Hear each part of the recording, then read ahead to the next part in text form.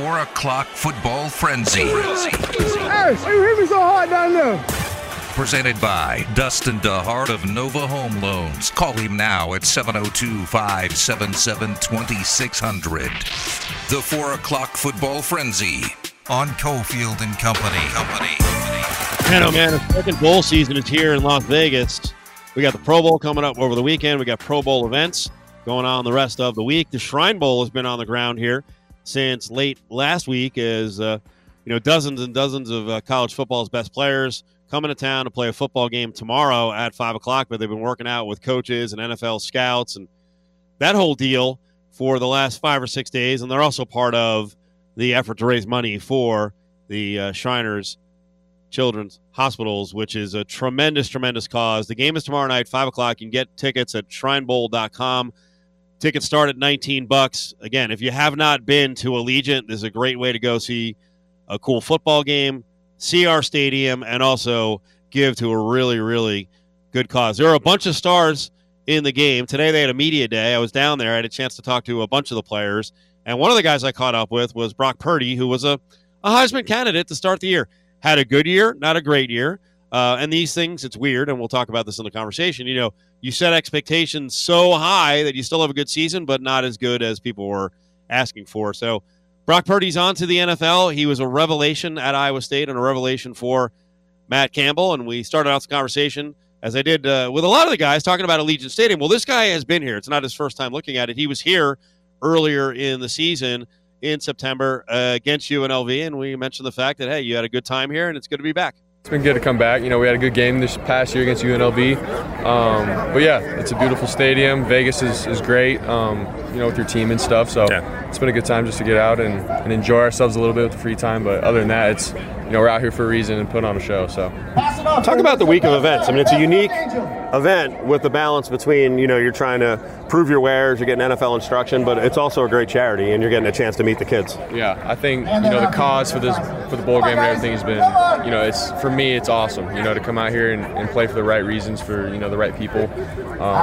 And then other than that, it's a great time to come out and showcase. We're going to be on NFL Network. We got all the scouts and everything out here. So, you definitely have to have a good balance, throughout the week and stuff. You got NFL interviews and, everyone's watching every single move that you make. So it's like you have to be, from here on out, you're a professional. It's different from college. So it's the voice of Brock Purdy, quarterback from Iowa State. You just mentioned all the eyes are on you. They were on you all season long. So how do you grade your season? You get put up there as a Heisman candidate. Everyone expects this a monster year and the team to go whatever, 11-1, 12-0. How do you judge your year? We went into the season, just like you said, with high expectations, to win the conference and then try to get into the college football playoff. And so for us, obviously I think we fell short of our goals, no doubt. But at the same time, the games that we did lose, it came down to one possession games, every single time. And so for us, we're not getting blown out. We're still a respectable team and everything. But at the end of the day, we wanted to do more, and that's no secret. For myself, I feel like I could have been a little bit more of, more consistent and stuff down the stretch in some games. That's something that I have to look in the mirror and be real with myself. And but at the end of the day, it fires me up. I want to learn from it, grow, and be willing to take my game to the next level and be able to play and have a career in the NFL. Well, I'm sure every Iowa State fan would say, awesome career, right? Thank you so much. Like you said, this is a fresh slate, though. So what's the instruction been like with NFL coaches? And, what have you gotten out of this where you're like, okay, I do need to improve here, here, and here? Yeah, I think the cool part about being out here is, obviously what you did in college was important and everything, but you come out here and it's like a clean slate of, you come out, you got to learn the playbook, you got to go out and execute with guys that have come around all over the country. You have to be on the same page with them. So it's almost like, you got to come out here and restart in a sense, build off the things that you weren't the best at in college and everything, but, being able to be adaptable, being able to be coachable from these guys that are obviously professional coaches. So, they're noting that kind of stuff, and for us, we're trying to take our game to the next level, in all areas. So that's really how it's been. Brock Purdy's with us. ShrineBowl.com, $19 tickets. Those are the lowest price tickets. And, those in Vegas know it's a pricey ticket to get into the stadium to see the Raiders. So if you haven't been to the stadium, it's your chance to get in. And the cause is awesome. We have the Shriners Golf Tournament here, so a lot of people know about that. But this football game, you're contributing to a great charity, and you're getting to watch big-time football here on the field. By the way, I'm a little confused. How come there's not another Purdy at Iowa State? What's going on here? Yeah. He's going rogue. Yeah. Nah, he wants to do his own thing, go out and create his own legacy. But he is in the Midwest now. He's back. He's in Nebraska, so I think we're a Midwest family now. But I'm excited for him. It's a good opportunity for him, and he's taking it one day at a time and ready to give everything for the Huskers. So, what would you tell scouts about? You're a big prospect, but I think you're the best prospect on the team. If I'm correct on this one, would be your tight end. Yes, sir. Yes. So what would you? Running back Breece Hall. That's a good point. Breece actually might go higher. So what would you tell NFL scouts about those guys in terms of their work ethic and character? Yeah, the culture that we have at Iowa State. If you don't have good work ethic and character, you stick out like a sore thumb. You don't last long. So those guys, they're great team players. Everyone wants to play for them. The chemistry that they have with guys on and off the field, those are the kind of you want to have in your program and in your culture. So obviously Charlie's a freak, Breece is a freak, and more than that, they're good human beings. So yeah, like I said, they were freaks here against UNLV. It was pretty impressive stuff. All right, I'm going to put you on the hot seat here, right? We just talked about your brother transferring. Coaches are encountered all the time. Hey, coach, I'm gonna transfer, right?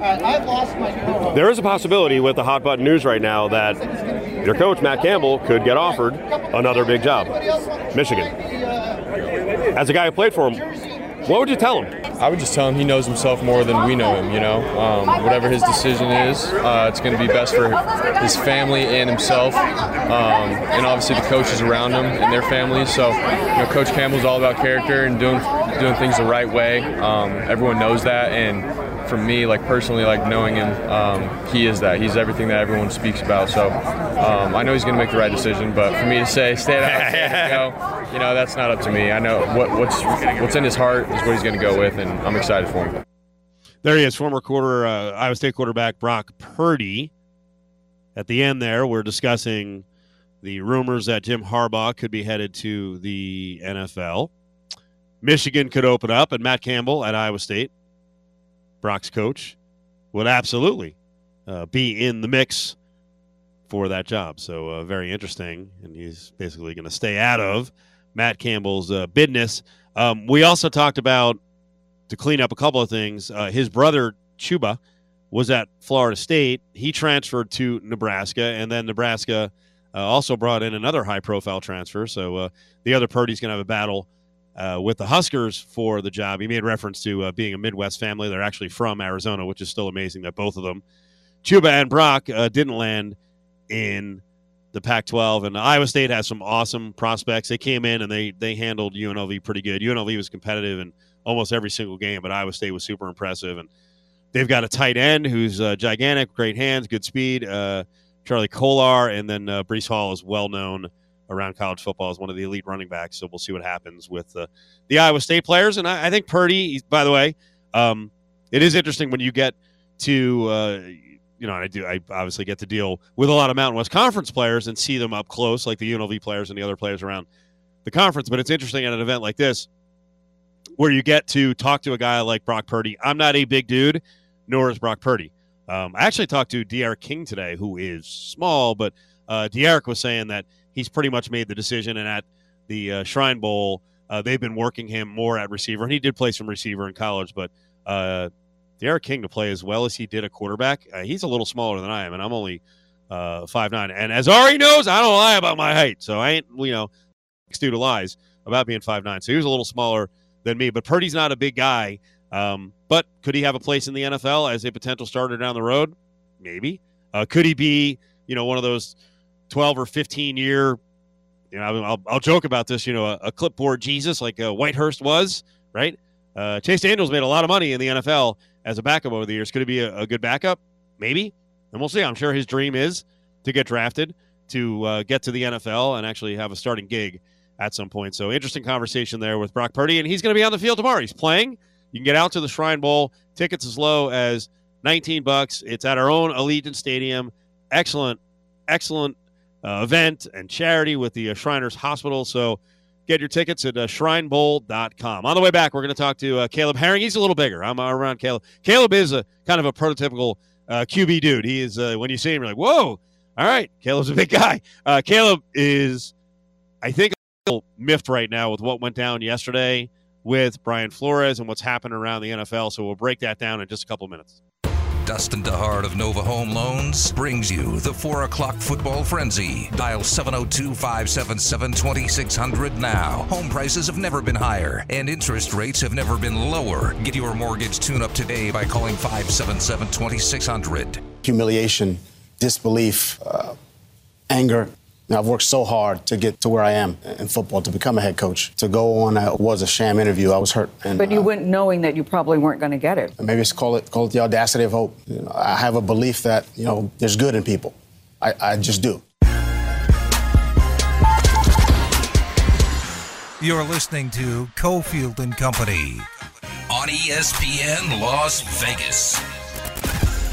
That was the voice of former Dolphins coach Brian Flores, who's brought suit against the National Football League and several teams, claiming racial discrimination. Inspiring story in many ways, but very sad that this needs to happen. Breaking news Raiders have hired Champ Kelly as their assistant GM. Apparently it was a position that really didn't exist, but they were impressed with him during the GM interviews. He was with the Bears as the assistant director of player personnel, but Champ Kelly will be added to the management team with the Raiders. And Caleb Herring's with us. Caleb played football at UNLV. He calls the games now. He's a keen observer of not only the sports world, but the world in general. And I'll tell you, Caleb, next move I would love to see the Raiders make is to add Brian Flores to the staff. Yeah, that's I think something that a lot of people in Vegas that I've seen, or at least talked to, have said that Brian Flores coming into the fold will be a great addition to the Raiders and what they need, especially from a defensive standpoint with his background and where he's coached and the acumen he brings to the game. He's definitely worthy of head coaching by his resume, by what everybody has said about his ability on the field and what he does between the lines with the X's and O's. And the Raiders bringing him in would be so Raiders, right? Like, I mean, in the midst of this storm, for the Raiders to give somebody in his position a chance and another shot to prove himself, to kind of give some validation to his claims that he's worthy of the job and he's worthy to make an impact in this league, as if what he's done with what he did with the Dolphins the past couple seasons wasn't enough. I mean, with what he was working with down there with the organization and their support of winning, I guess is how I'll say it, and to be able to have winning seasons, consecutive winning seasons in spite of, he'd be a welcome addition to the Raiders and to the Las Vegas community, and somebody I think the players who desperately need to rally around some sort of leadership here in Vegas would have no problem rallying behind. So I saw you tweeting a lot yesterday about this situation with the lawsuit with Flores. So I'm sure there's a lot that makes you angry, but what gets you most fired up about this whole scenario? Oh boy, it's tough. I mean, it's becoming so repetitive, and I think exhausting has been the word that's been used. Ryan Clark, I think, used that, as well as others who followed it and spoken about it. But the fight for representation as a black man, I think, is frustrating, and the fact that you have to be, and what it seems like you have to be that much better at whatever it is your craft is, because this conversation right now, obviously we're talking about it in the scope of football, but in America it's bigger than that, and I think the scope of where you want to take this conversation, and it's the reality of the situation, and something that you as a black man have to accept, right? And in certain circles you have to be this much better just to get in the door, just to stay in the door. And clear cut, head and shoulders above the rest of the flock in order to get the nod from people who have excluded you from a business that you contribute to take leadership. And that's the most frustrating part is how big do you have to be in order to be the guy, right? When everybody else is saying you're good enough, but the people who are in control to make the decisions, it doesn't really matter. The nepotism, the good old boy system, it's not like we didn't know it, but it's just these reminders every now and then. When you think you're making progress, you look at, Patrick Mahomes being, the best quarterback in the league, arguably, and he's a person of color. And you say, yeah, we're making so much progress, and then there's this reminder, and that's, I think, the most frustrating thing, that it's still up to us. We're in control at the end of the day, and we did all of this diversity inclusion statements and helmet stickers and the anthem and the lift every voice and sing before, and the commercials during halftime, all the things we've done to say how much we want diversity and inclusion. And then, the owners are still the same owners, and they do the same thing at the end of the day. That's frustrating. It's like, at what point do you get fed up and say, you know what, we don't need NFL anymore. We're going to go make our own way. And that's kind of what it feels like. Look at Deion Sanders and his example of whatever he was frustrated with the college power structure, and he decided to flip that script on his head and go to Jackson State. That's the kind of thing this makes you want to pursue, rather than trying to get access to a club that obviously doesn't want you to be a part of it, right? So, and that club is the NFL owners and their constituents, right? You keep getting denied, so at some point you're going to stop, and your services are no longer going to be rendered at that place of business. And these it's either let us in or we're out. And I don't know if this is that point, but with 70% players being black, and one coach in the entire NFL being their representation, I think that's you start getting into that territory where people are maybe start considering pulling out and going with alternative options with their talents. I'm so glad a couple minutes ago you mentioned Patrick Mahomes, that he's at the top of the game. For people who are a lot younger than me and a little bit younger than you, maybe they don't remember that, like, this wasn't always the way it was, where based on merit, anyone could play quarterback.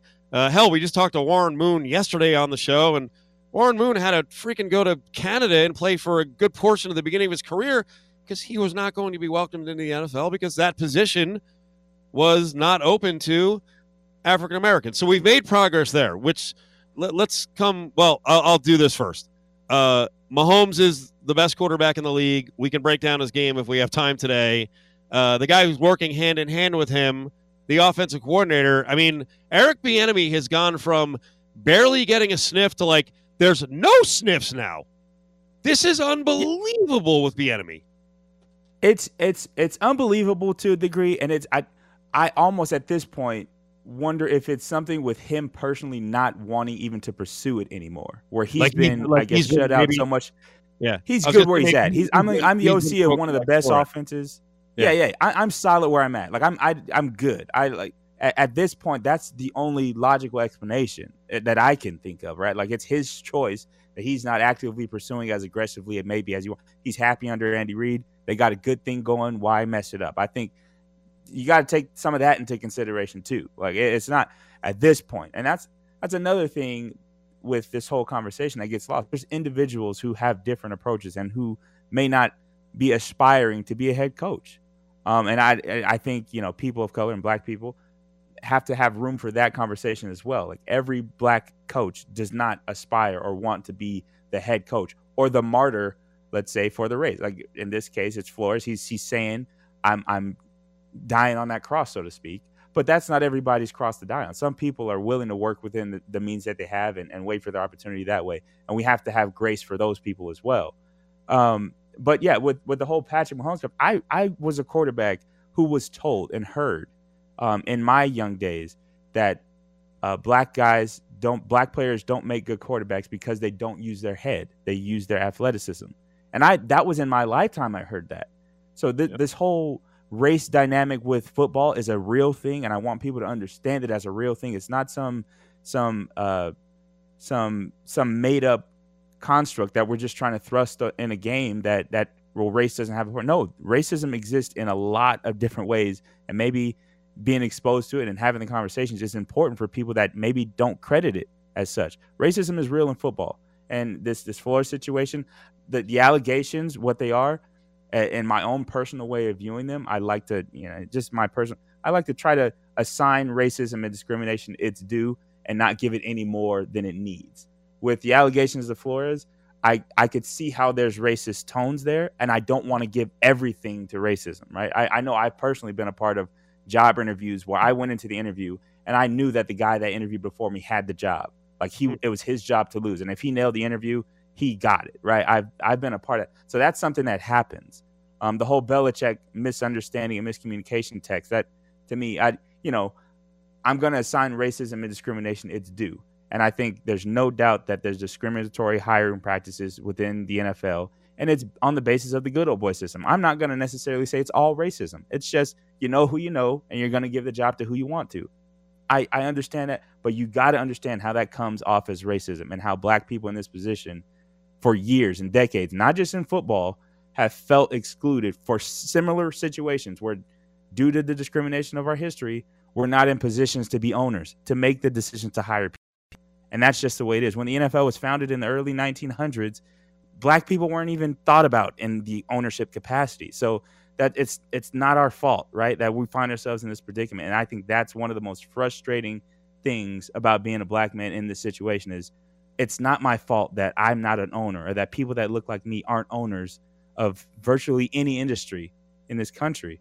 But all we want is an opportunity to show that we can do it. We can have those leadership positions, and at least we should be able to lead the people that look like us to do the things that we feel we're good at, right? I mean, it's a whole deep conversation that this lawsuit brings up, and I hope the best comes out of it. I hope the NFL can live up to its statements finally and do something effective about it, because the Rooney Rule, and I've said this to you, Steve, that the Rooney Rule to me was never going to work as it was intended to work.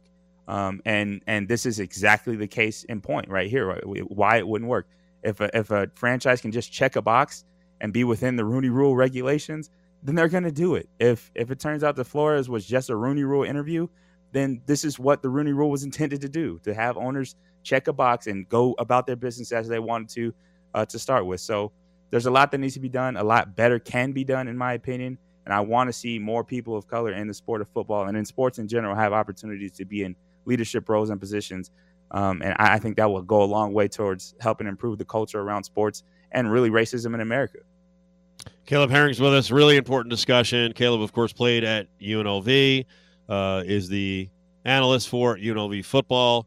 Let's talk a little UNLV here. Boy, oh boy, roster building in 21-22 is fascinating. I think Marcus Arroyo is very much into it, the coach of UNLV, because he explained it that today was signing day number 2, maybe the middle one. There won't be a lot of pomp and circumstance the next time around, but the way he's looking at it, there really is like 3 signing periods, because they're up to 17 players that they've signed. Today was all transfers. There's going to be another wave. There's a third wave coming at some point. It's going to go probably into the summer. It's weird, isn't it, Caleb, that you kind of have to keep a lot of your options open, because once the spring starts, and even for the next couple of weeks, there's going to be more players going into the portal, and you gotta use your resources. Then the other thing is, there's a lot of high school kids now who are falling between the cracks. So at the end, you kind of look around and you're like, hey, I need to grab some of these high school kids too. The market for recruits is constantly changing. I mean, I remember a time where it was like you either signed, even going back, you signed in February, and that was it, right? Before the early signing day. That was it. That was your recruiting. It was done. You're moving on to winter conditioning, spring ball, whatever, and the offseason. But your roster's done. At this stage, there's really a nonstop recruiting door of opportunity where you always have to have an eye on the pulse of the transfer portal, who, like you said, fell through the cracks in high school. A lot of guys think they have or think they should be landing at the Alabamas of the world and fall through the cracks. And if you fall that far from Alabama to UNLV, that's a fortunate situation. But I'm sure Marcus Arroyo would turn that stone over if it happened. That's just the kind of demeanor he's had about the whole situation. He's done a good job, like you said, of landing some key positions. And I think with this recruiting class for Arroyo and UNLV football, the stars of the recruits, and I think just in general, nationally, the stars of guys coming out of high school and what they were recruited as isn't as important. I mean, ranking the recruiting class as far as number 1 in the conference, things like that, for Marcus Arroyo in this bunch is not as important as finding pieces that fit what the need is for the roster.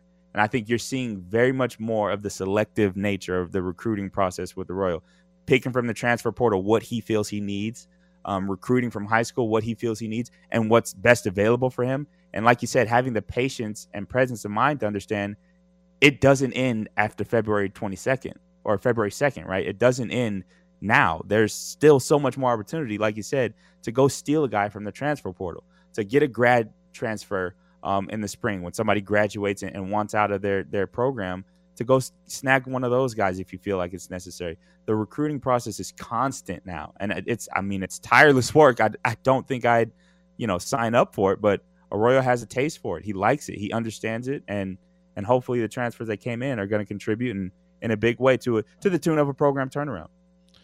Well, in a conference like the Mountain West Conference, especially a group of 5, I mean, I think the coaches and the staffs that work the hardest are going to win out here because you are working all year long. I don't know how much of a difference it makes. Well, it does. Of course, it's going to make a difference at every level. I was going to say, the top 10 programs, well, there's a reason they're there because they worked their ass off to win the traditional way. And it was interesting today at the second signing day, just how they're kind of mixing and matching the roster. Arroyo said they've now signed in a couple of years 74 players, 48 high school, 11 JUCO, and 15 transfers, right? So, I mean, you have to kind of pick from all different areas. I asked him about the notion now that, hey, they've just picked up 4 or 5 receivers. They have most of their receivers coming back if those guys choose to come back, if they're not pushed out. And I threw it at him. I'm like, hey, you don't have Charles Williams. Like, is there a chance you're going to throw 35, 40, 45 times? He kind of danced around it. He's not going to commit to anything. What do you think is going to happen? I based on, like you said, the recruits that are coming in, the receivers and the receiving room that we already had at the end of last year, I'd say there's definitely a chance that the passing game gets more of a focus this next season coming up. I think that's absolutely what I would predict. And it's mostly because of Charles Williams making his exit from UNLV. And I think the ground game has always been such a sure thing with him and other running backs before him at UNLV. This is the first time in a long time, really, that it's been a question mark of who's going to fill the shoes in the backfield. And I think what you're seeing is answering that question with the receiver room, which is already pretty solid. I mean, you got a freshman of the year in Williams. You got some potential talent there, from Zyle Griffith and other guys who stepped up in that receiving room. Steve Jenkins also, you got guys in that room that you can say are going to be there next year. So why not bolster that room up a little bit more to make that the focus of the offense? I could see that as being the likely outcome for this offense next year, especially if the running game doesn't pan out without Charles Williams, right? Like, you always have that to fall back on. And then with Harrison Bailey stepping into the fold, I think he's got, from the looks of it, some comfort slinging the rock and getting the ball out of his hands quick with timing, making the passing game more of an extended handoff instead of always the deep shot, big play that it seemed to be off of the play action with UNLV last season. So I definitely think the passing attack gets more refined and finds itself as more of the center of attention on UNLV offensively for a lot of natural reasons. But if you look at this recruiting class, guys like Ricky White coming in who should make an impact, if they're available, is going to be, I think, the focus. The receiving room bolstered up and really attacking with the wide receivers instead of through the trenches like we're accustomed to seeing. The quarterback room is fascinating. They've got a local coming in, Hawaii kid, who's going to be added to the back end of the room. They've got Harrison Bailey, who's one of the big names that was announced today, Tennessee transfer. They got Cameron Friel. They got Doug Brumfield back. If I'm Friel and Brumfield, first of all, I'm getting more competition. The advantage I had was that I know the system and I know my OC and quarterback coach. Glenn Thomas. Yeah, Glenn Thomas is gone. I mean, you went through these changes a lot when you played, but Glenn Thomas is gone. I mean, it's significant. I mean, I think it's a little different. Like you played for Bobby Hauck, so offense, defense, and all that stuff. Arroyo is certainly an offense guy, and he's a former quarterback, and loves being in the quarterback room. So, what are you thinking right now if you're one of these quarterbacks battling, and you're like, I don't even know who the OC is? I'm thinking, get me an OC and a playbook immediately, right? Like, I want to get as much time with that playbook as possible. And like you said, in this situation, it's a little different because I think Arroyo is going to have his hand all over the offense, his imprint. I don't know how much will actually even change. If he just decides to go ahead and keep the same system in place and bring in an OC that's just, willing to put the schemes together and call the plays for him, or if he takes over play calling duties, that's a possibility here. But it's unfortunate if you're a quarterback because, like you said, I've been through I went through 4 offensive coordinator changes, believe it or not, under the same head coach. at UNLV. But every time it's learning a new system. It's learning how to walk all over again, which takes away from your actual physical ability. You can't act out the things that you should if you don't know where you're supposed to go, right? If you can't play at full speed if you're questioning yourself. It's very hard as a quarterback, especially if you don't have a command of an offense going into an offseason or season, to put your best performances out there because you're still learning. So the consistency, you know, he had a couple years of the same coaching staff. Now there's a little bit of a shakeup. How much of an impact does that shakeup make? I think Arroyo and his staff are going to be aware of that. Arroyo being a former quarterback and having that experience, he's going to understand exactly what those guys are going through as far as having to relearn a whole offensive language if that ends up being the case. But I imagine that there'll be minimal impact to the vernacular that's going on in the quarterback room, to the play schemes and things like that, the concepts that they're going to be trying to implement in the offense, I think are going to be very similar, if not the same, even with the change of the offensive coordinator. But that's a tough transition. And I feel for the guys in a competition who have to go now and possibly learn a new playbook. It's going to heat things up a little bit. I'm excited to be out there to get a first look at a lot of these guys in the spring. And by the way, everyone they announced today, all 7 guys, are in school, in classes, so they're getting the early start, and they're going to be there for the spring. So that does make a gigantic difference. And we saw, thank God, Cameron Friel was in early last year. Yep. Because who knows what would have happened to quarterback if he didn't have all that extra learning for a few months by being in as a spring dude with the rest of the guys on the UNLV football program. All right, Caleb, we're up against it. We could do this forever. So much to talk about. We'll catch up with you soon. I'll see you. All right, man. Have a good one. Enjoy the rest of your week.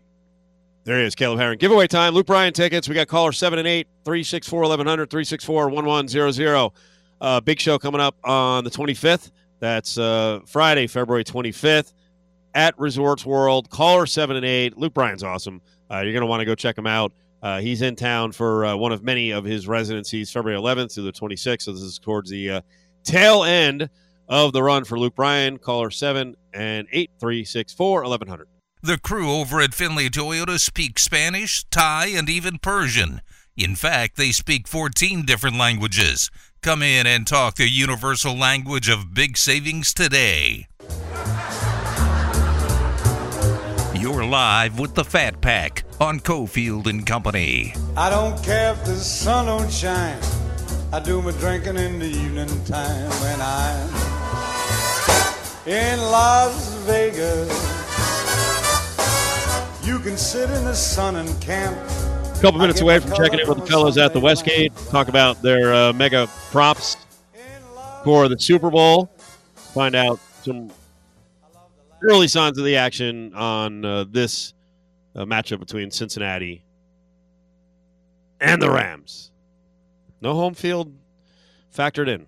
We'll talk to Art from the Westgate in just a few. We got breaking news on Jim Harbaugh, the coach of not the Vikings. Apparently, he has told Michigan he is staying. So I wonder what happened here. We'll get more details pretty soon. Wonder if there was a disagreement on philosophy or the Vikings said no thank you. But Michigan can breathe a sigh of relief, I guess, for a couple of days until someone else around the NFL reaches out, because it seems like he had a lot of interest in coaching in the NFL. Weird situation. Caught between a rock and a hard place Michigan is right now. So I mentioned earlier that I was out at the Shrine Bowl, and those guys are being, taught and instructed, and I'm sure sliced and diced before they play the game tomorrow night right here in Las Vegas at Allegiant Stadium. And some prospects choose to go to, games like the Hula Bowl and the East-West Shrine. The elite of the elite games is the Senior Bowl. So you can choose to go, or you can take a pass on it. You could just base it on what you do at a pro day or multiple pro days. But one of my favorite things that comes out during the process of analyzing prospects is the measurables.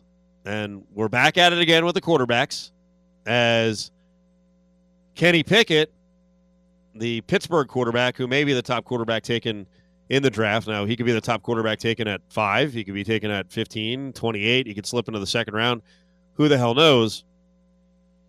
But right now, he's not going to have his hands measured.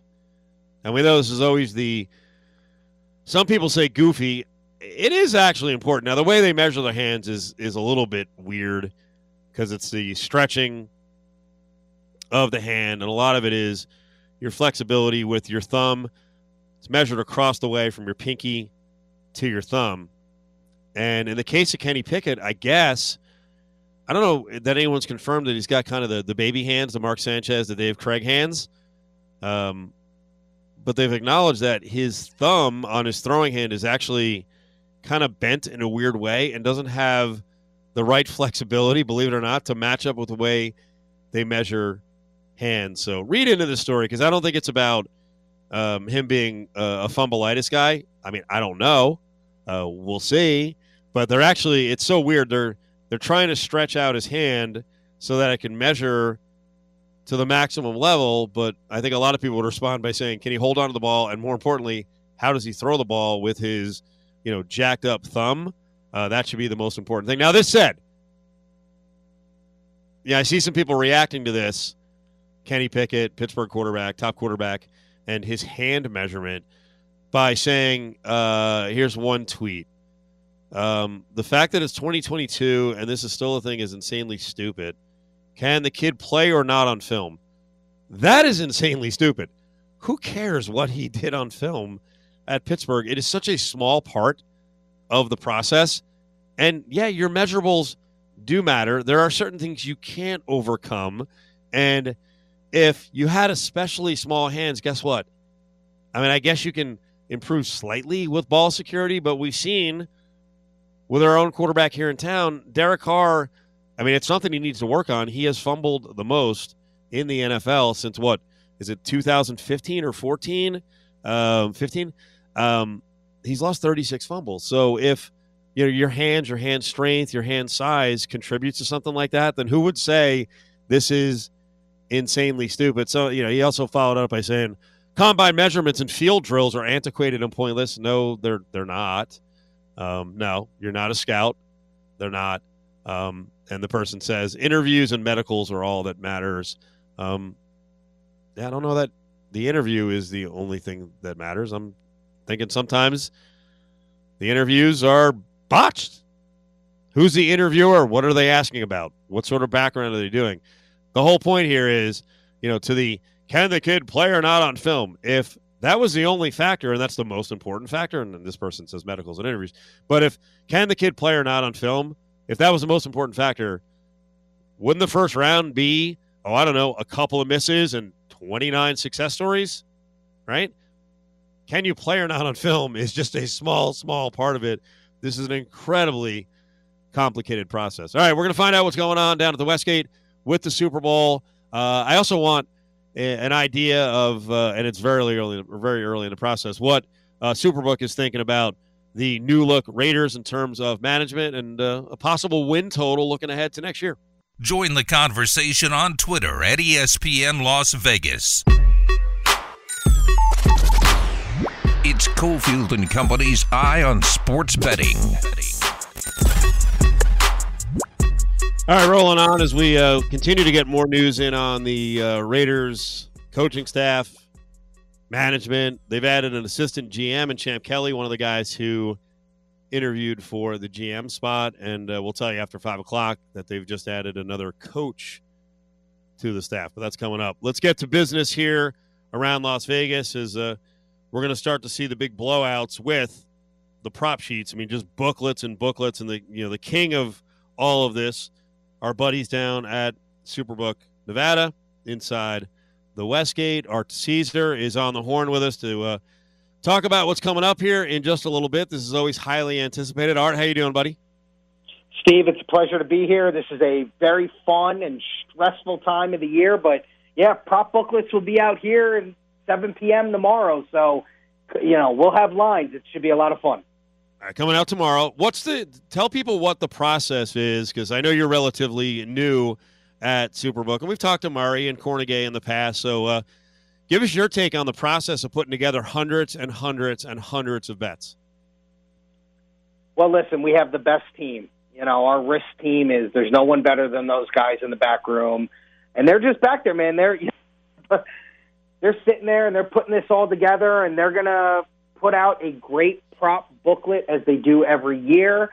And I think it's just the knowledge and the experience that our team has in that back room, being able to, say this is my 10th Super Bowl, 15th Super Bowl, or 20th Super Bowl, depending on who it is, and just putting that all together. And it's a collective effort, and it's not just the guys in the back, it's the guys in the front, it's everybody. It really is a team effort. Yeah, I was going to say, how much do you guys get to collaborate, some of the newer people in the book, in terms of making suggestions? Like, is there kind of an open forum, like, hey, I think this would be really good, and then, at times we're like, yeah, that's pretty smart, and other times we're like, that's terrible, and then you might get verbally destroyed. Yeah, I mean, I'm so new that I haven't even wanted to dip my toe into that yet. Maybe next year for Super Bowl, I'll start throwing some stuff out there, because I'm like, listen, let me just get through my first Super Bowl at Superbook and not have to be, the guy who's throwing out stuff on a Friday or Thursday, and they're like, look at this idiot. So I don't even want to go there yet. I'm sure, you've had your moments on the other side of the counter. As a player, what did you always find intriguing, or maybe where you can get an edge when you play props?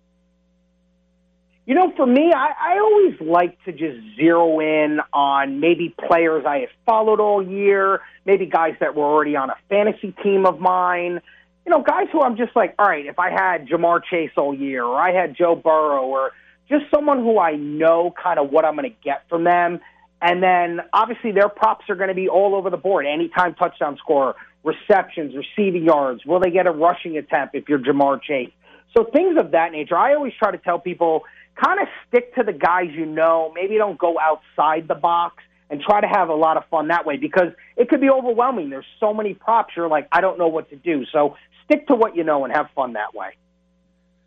We don't really have the exotics, although in Nevada we've expanded our horizons when it comes to prop bets, and there's some different stuff out there. What's your opinion on exotics? Do you think Nevada does it right? Without getting yourself in trouble in Nevada, do you think Nevada does it right? Is there a middle ground? Because we've pointed out, not to be like the fun police, but exotic props can get kind of stupid sometimes, to the point where a player really better pay attention to the chance that they might get jobbed on something if there's not real specifics on a goofy prop. I totally agree. I think exotics are fun, Steve, in the sense that they're fun to talk about, right? Like, everyone understands what Joe Burrow's passing yards are, Matthew Stafford's touchdowns are, but when you start mixing, will the backup tight end have more catches than Alex Ovechkin's shots? I mean, you start really diving into things that are fun to talk about. I've never been an exotic fan myself. I do think they're building more and more, and you'll see more and more of them as the years progress. But to me, the exotic market is way too above my head. Westgate's going to have multiple Super Bowl parties around the property, so make sure you get in contact with the folks down there.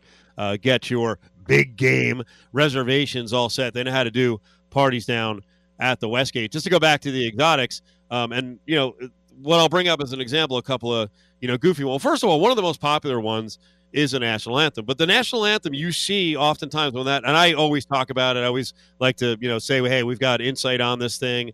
The national anthem can be tricky, and it's a perfect example of what are the rules on a bet. What happened is the song over at the first Brave. If someone takes 3 Braves at the end, then is there an issue? And I'll give you the other one, the really goofy one about 8 years ago was Beyonce, no cleavage or cleavage.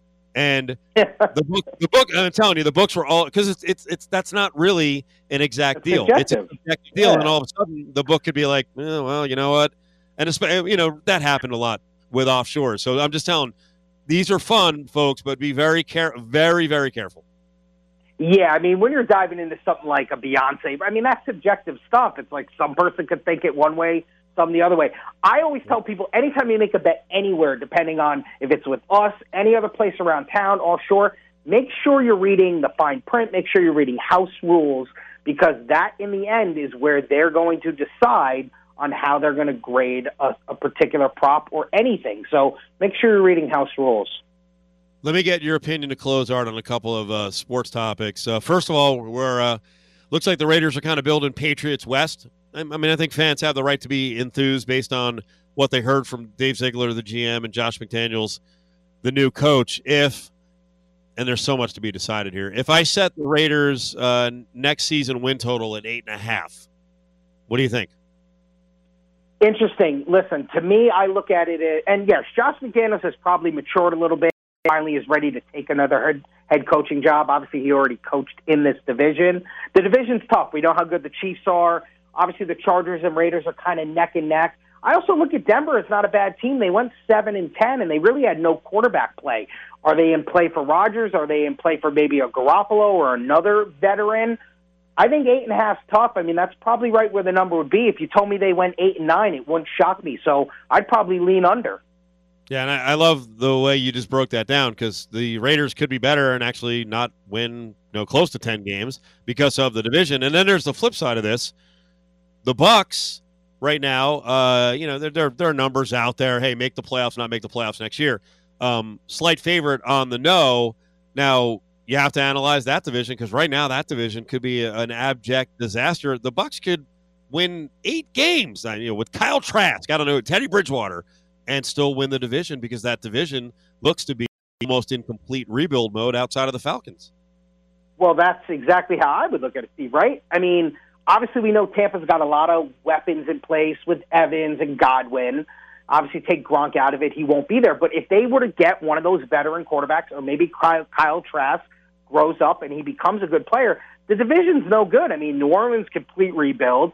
Atlanta, I'm still not sold on them. Eventually, Matt Ryan will leave that situation. Who knows? Atlanta wasn't even that good this year, and Carolina's a mess. So, I mean, if you're setting them at minus 140 on a yes, plus 110 on a no, I mean, that's tough. I mean, that division is really up for grabs. I mean, Tampa is really just a plug quarterback away from maybe winning the division again.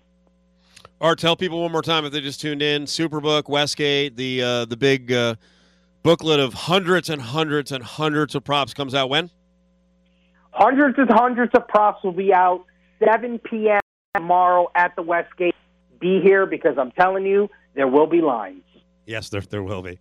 All right, Art, good time, man. We appreciate you stepping up. Thank you. Steve, anytime, my friend. And Art's right. There will be lines there, because all around town when these odds come out, especially the pros, and there are pros who really love props, the goal here is to get the best number possible, and then there's going to be a lot of middles, and if you shop the numbers, and a lot of the books have, like commonplace year-to-year props at different places will have much different numbers. So, and this is the thing I think, the bookmakers fear, although, as we found out, most of the time they're winning on these props unless it goes super offensive in a game and it's actually helped the hold in a big way. Props have been they're fun to play, but beware. Don't go too crazy on the whole freaking thing. 5 o'clock hour's coming up. A little later in the show, we're going to check in with a guy who played under the new Raiders head coach, Josh McDaniels. We'll talk to Kyle Brady, a former NFL tight end. But on the way back, we'll get to the Big Five. And we do have that news on addition to the Raiders coaching staff. And it does look like Jim Harbaugh not going to the NFL. Finley Toyota. They'll do anything to sell you a car. No Toyota problem is too tough, too large, or too small. Keep your Toyota running like a Toyota.